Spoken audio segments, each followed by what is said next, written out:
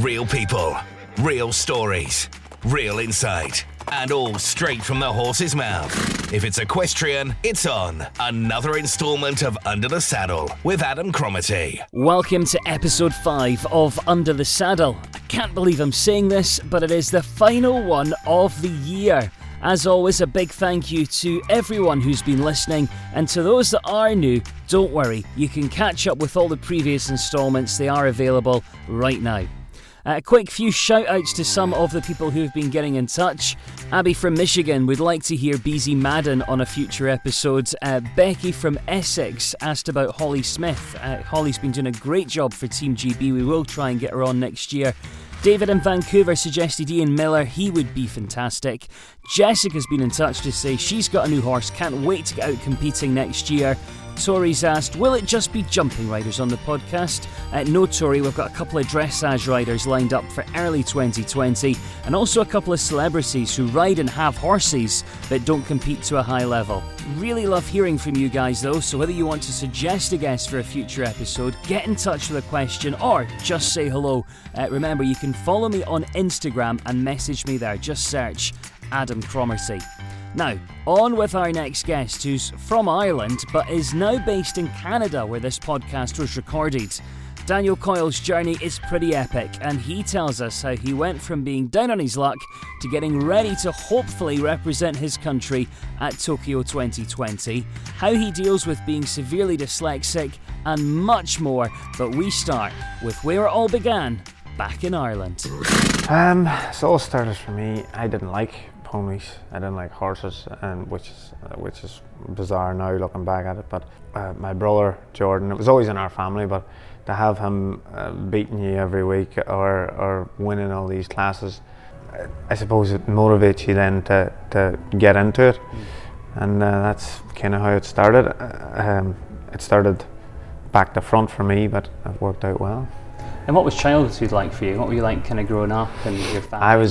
I was a very good child. I never did anything wrong. I never did I find that hard to believe. Yeah.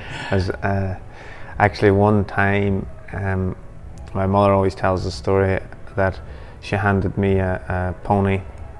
Jordan had 3 horses or 3 ponies in a class, and I needed somebody to hold them.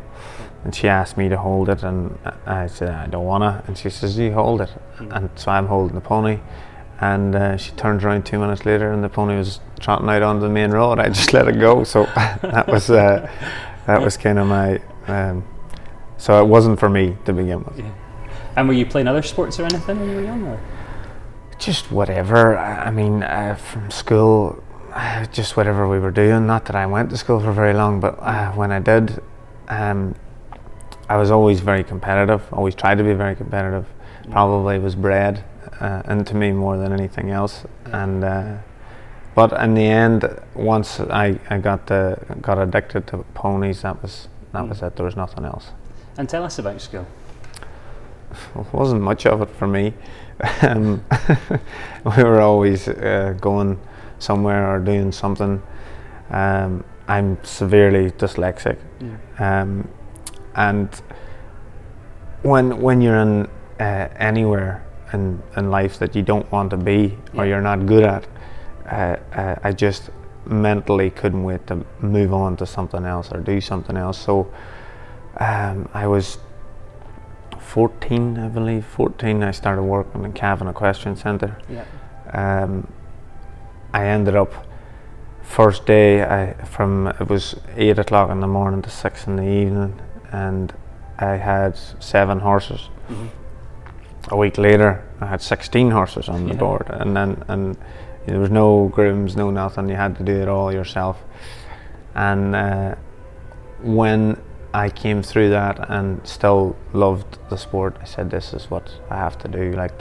Now looking back, especially, I don't like looking back because you don't like going that way. But so that's how I got the bug to go and try and make something of it for myself. So from school to that, it kind of just school just was pushed aside.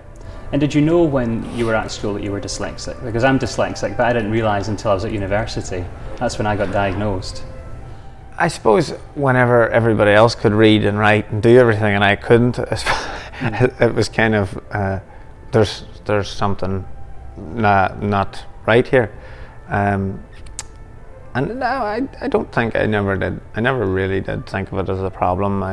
It never really got in the way of anything. I just got up and got on with it.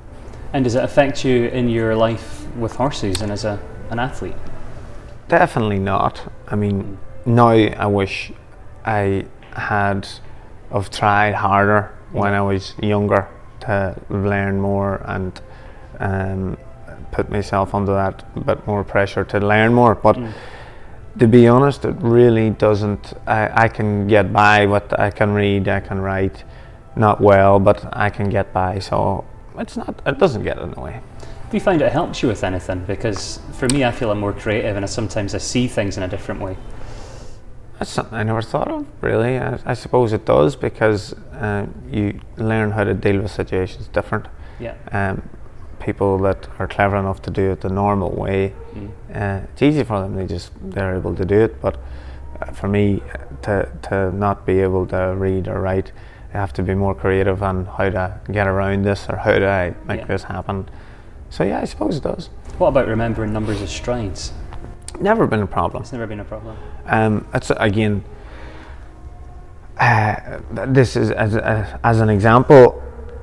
If a distance is 6 strides, normal 6 strides, then it's normal 6 strides. If it's up, you want to do 5, and you plan to do 5. Mentally, somebody who's clever or good with numbers would say 1, 2, 3, 4, 5. Yeah. Whereas I jump the fence and go forward. Okay. And then the 5 strides, when I look back on the video, I've done 5 strides. So my plan was to do it, but I don't count it like a normal person. So to answer your question, that's probably exactly. Really interesting. Absolutely. So you got past childhood. How did you make the move from Ireland to Canada? What was going on at home when you decided to do that? One owner I had at home died, actually. He was 74. He was dying of cancer. We had went to loads of shows, really enjoyed it, and the other owner I had left the sport, and everything was just getting too much. I couldn't jump a clear round. I just couldn't do anything. And I remember sitting in Cavan at a horse show, and I said to Barry O'Connor, actually says to me, "What's wrong with you?" I said, I can't do this anymore. Like, I just can't. It's just getting too much.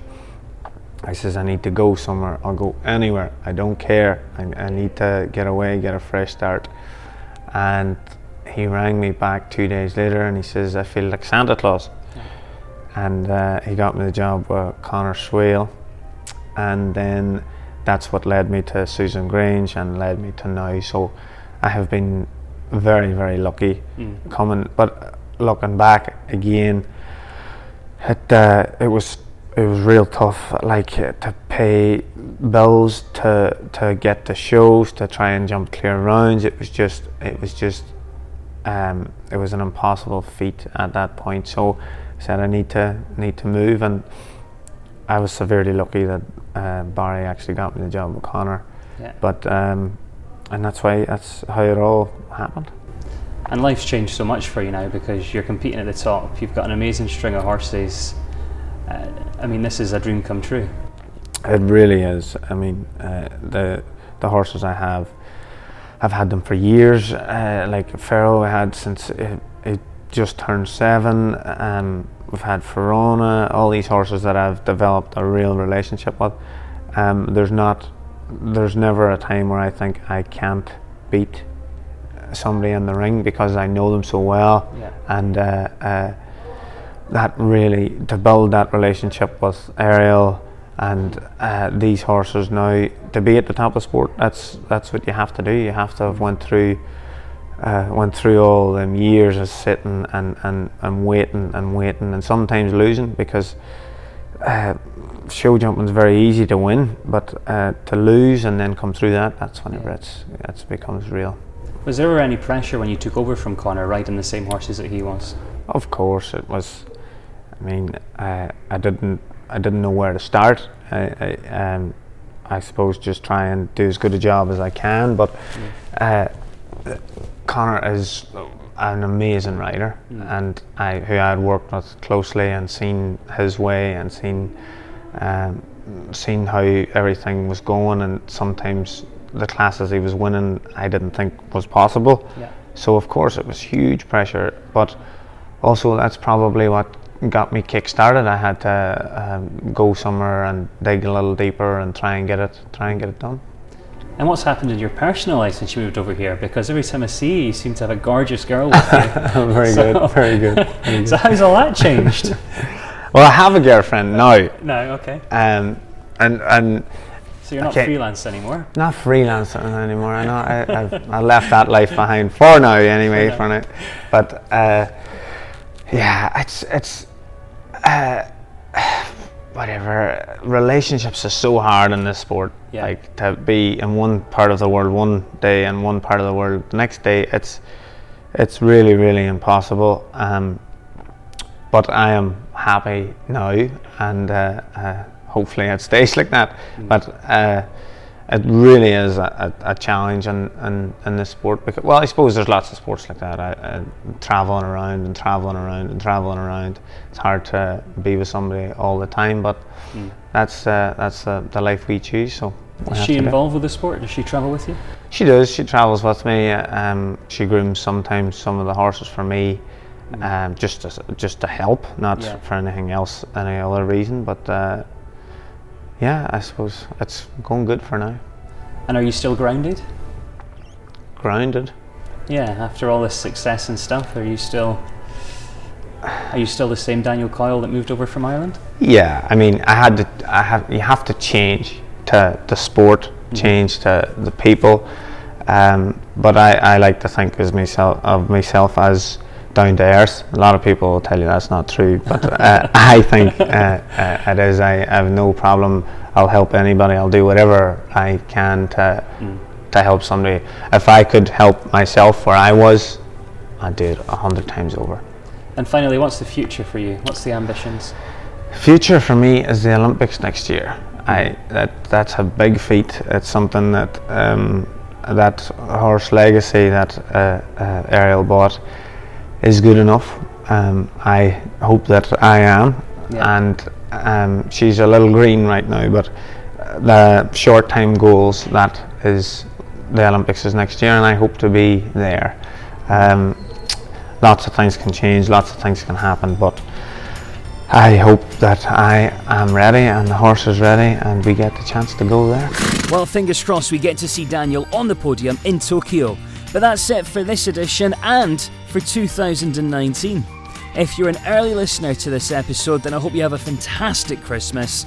If you are catching up at a later date, then I hope you enjoyed the holidays, and probably a public apology to my personal trainer for the amount I will have consumed over the festive period. Remember, hit subscribe right now and get ready for some exciting guests in the new year. Tune in again next time. If it's equestrian, it's on Under the Saddle with Adam Cromarty.